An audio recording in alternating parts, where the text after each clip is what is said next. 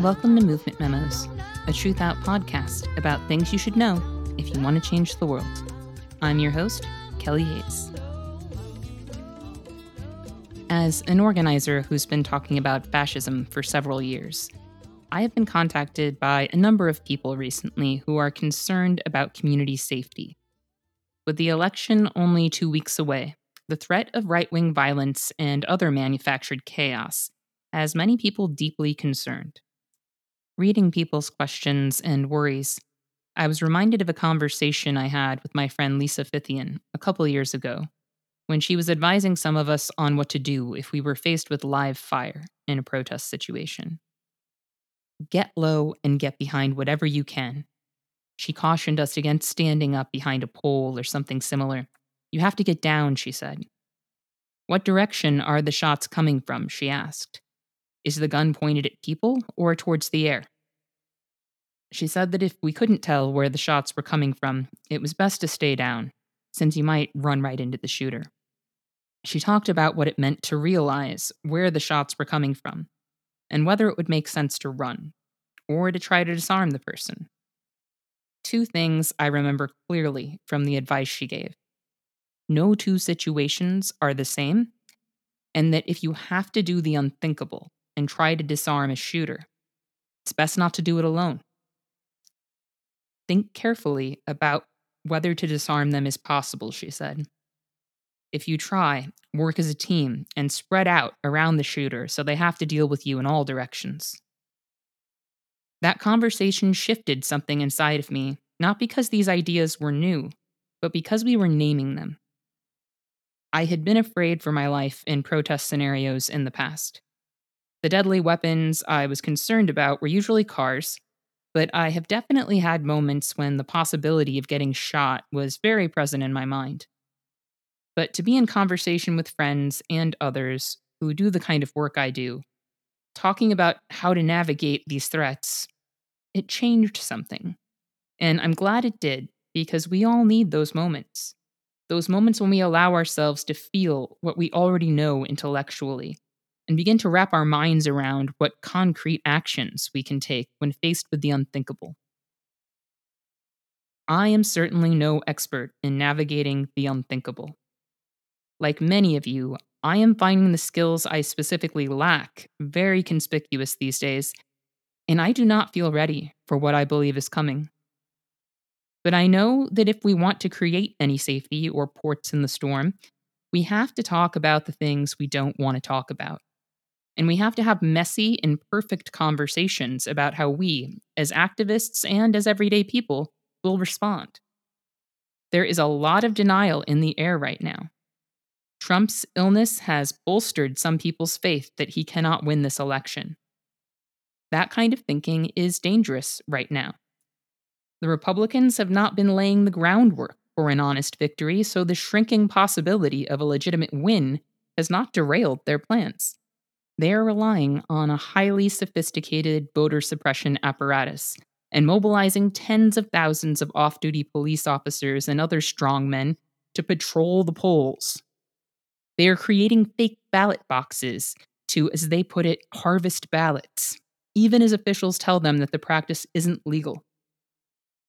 We are being undermined and attacked by enemies who are not bound by ethical or legal constraints, and we have to act and plan accordingly. We will most likely be faced with violence, whether Trump wins or loses the election. If anything, his weakening position only enhances the potential for violence on Election Day. The Republicans have been clear that they are willing to bypass the popular vote in key states, if necessary, to win this election.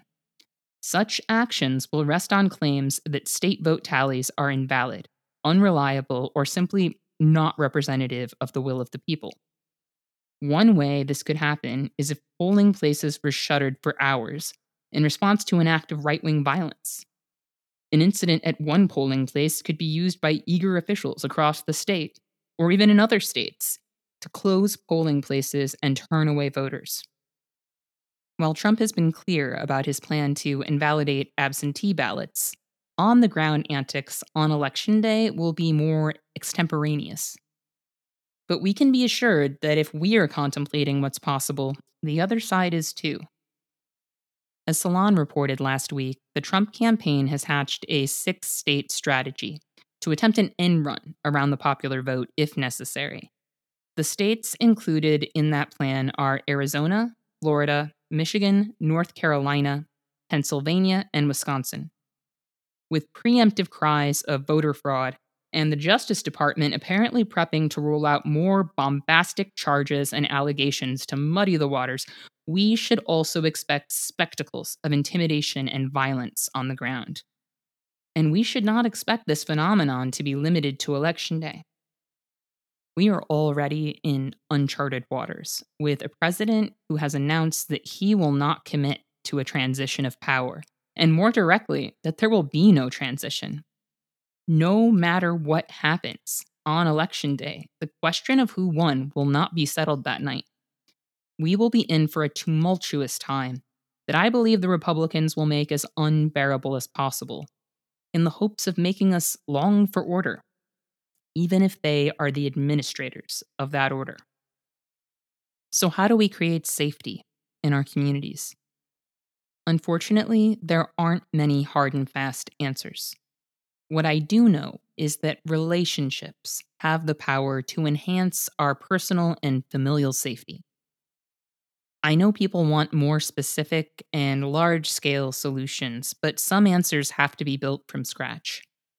If we want to create safety in a dangerous situation, we need as much information about the crisis and its impacts as possible.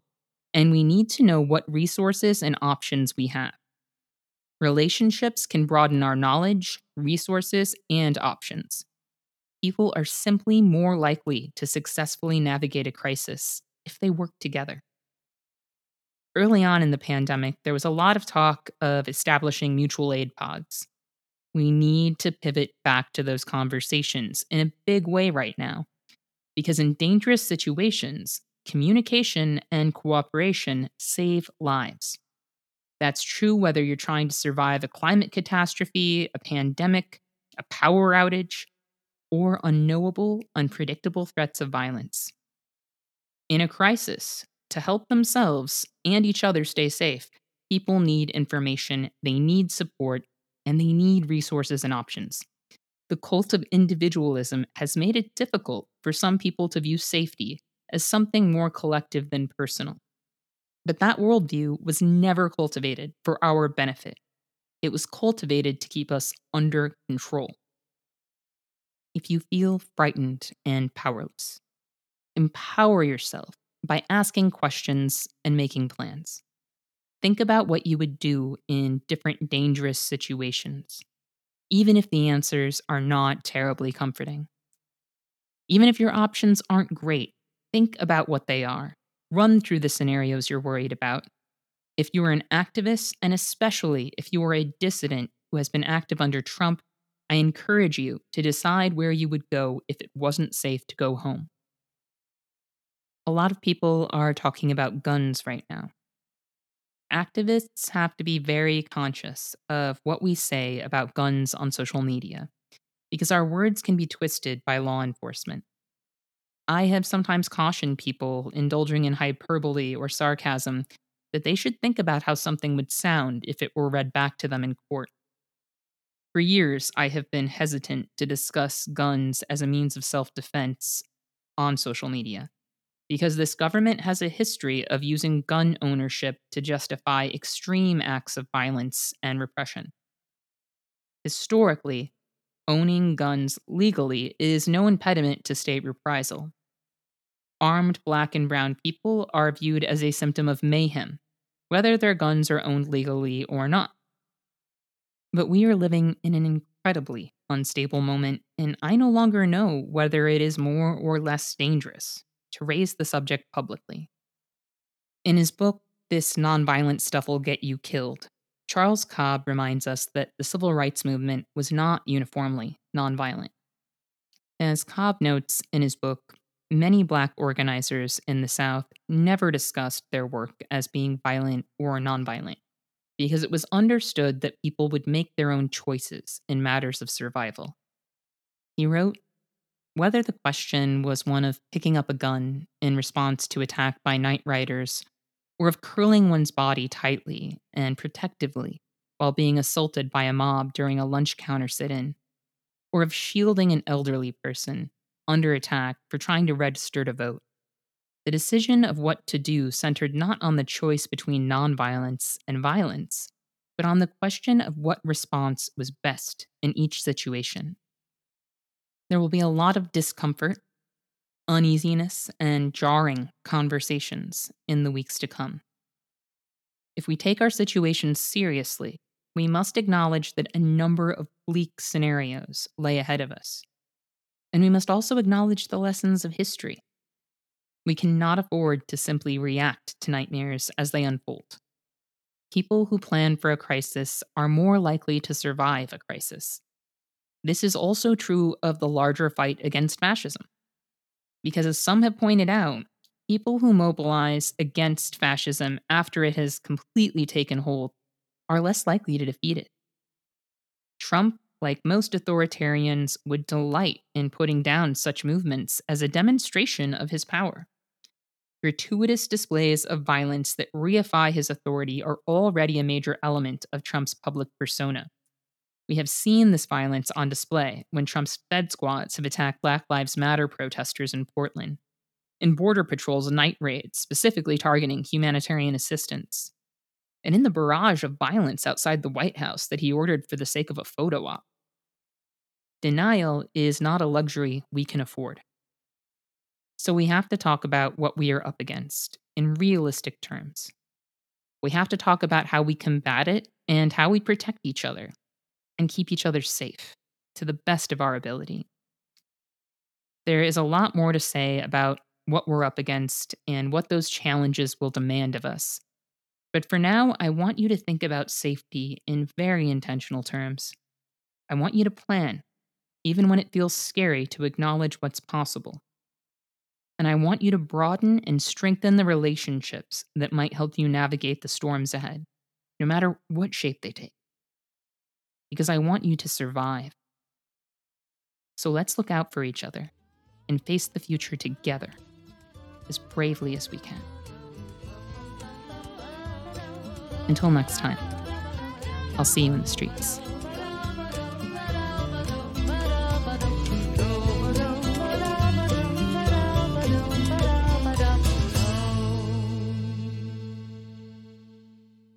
Thank you for listening to Movement Memos. This show wouldn't exist if it weren't for Truthout, and Truthout's independent news and commentary wouldn't exist without listeners and readers like you. We have no paywalls, no corporate sponsors, and no ads, except for fundraising appeals like this one. So if you can and would like to support our work, please consider dropping by truthout.org to make a donation today.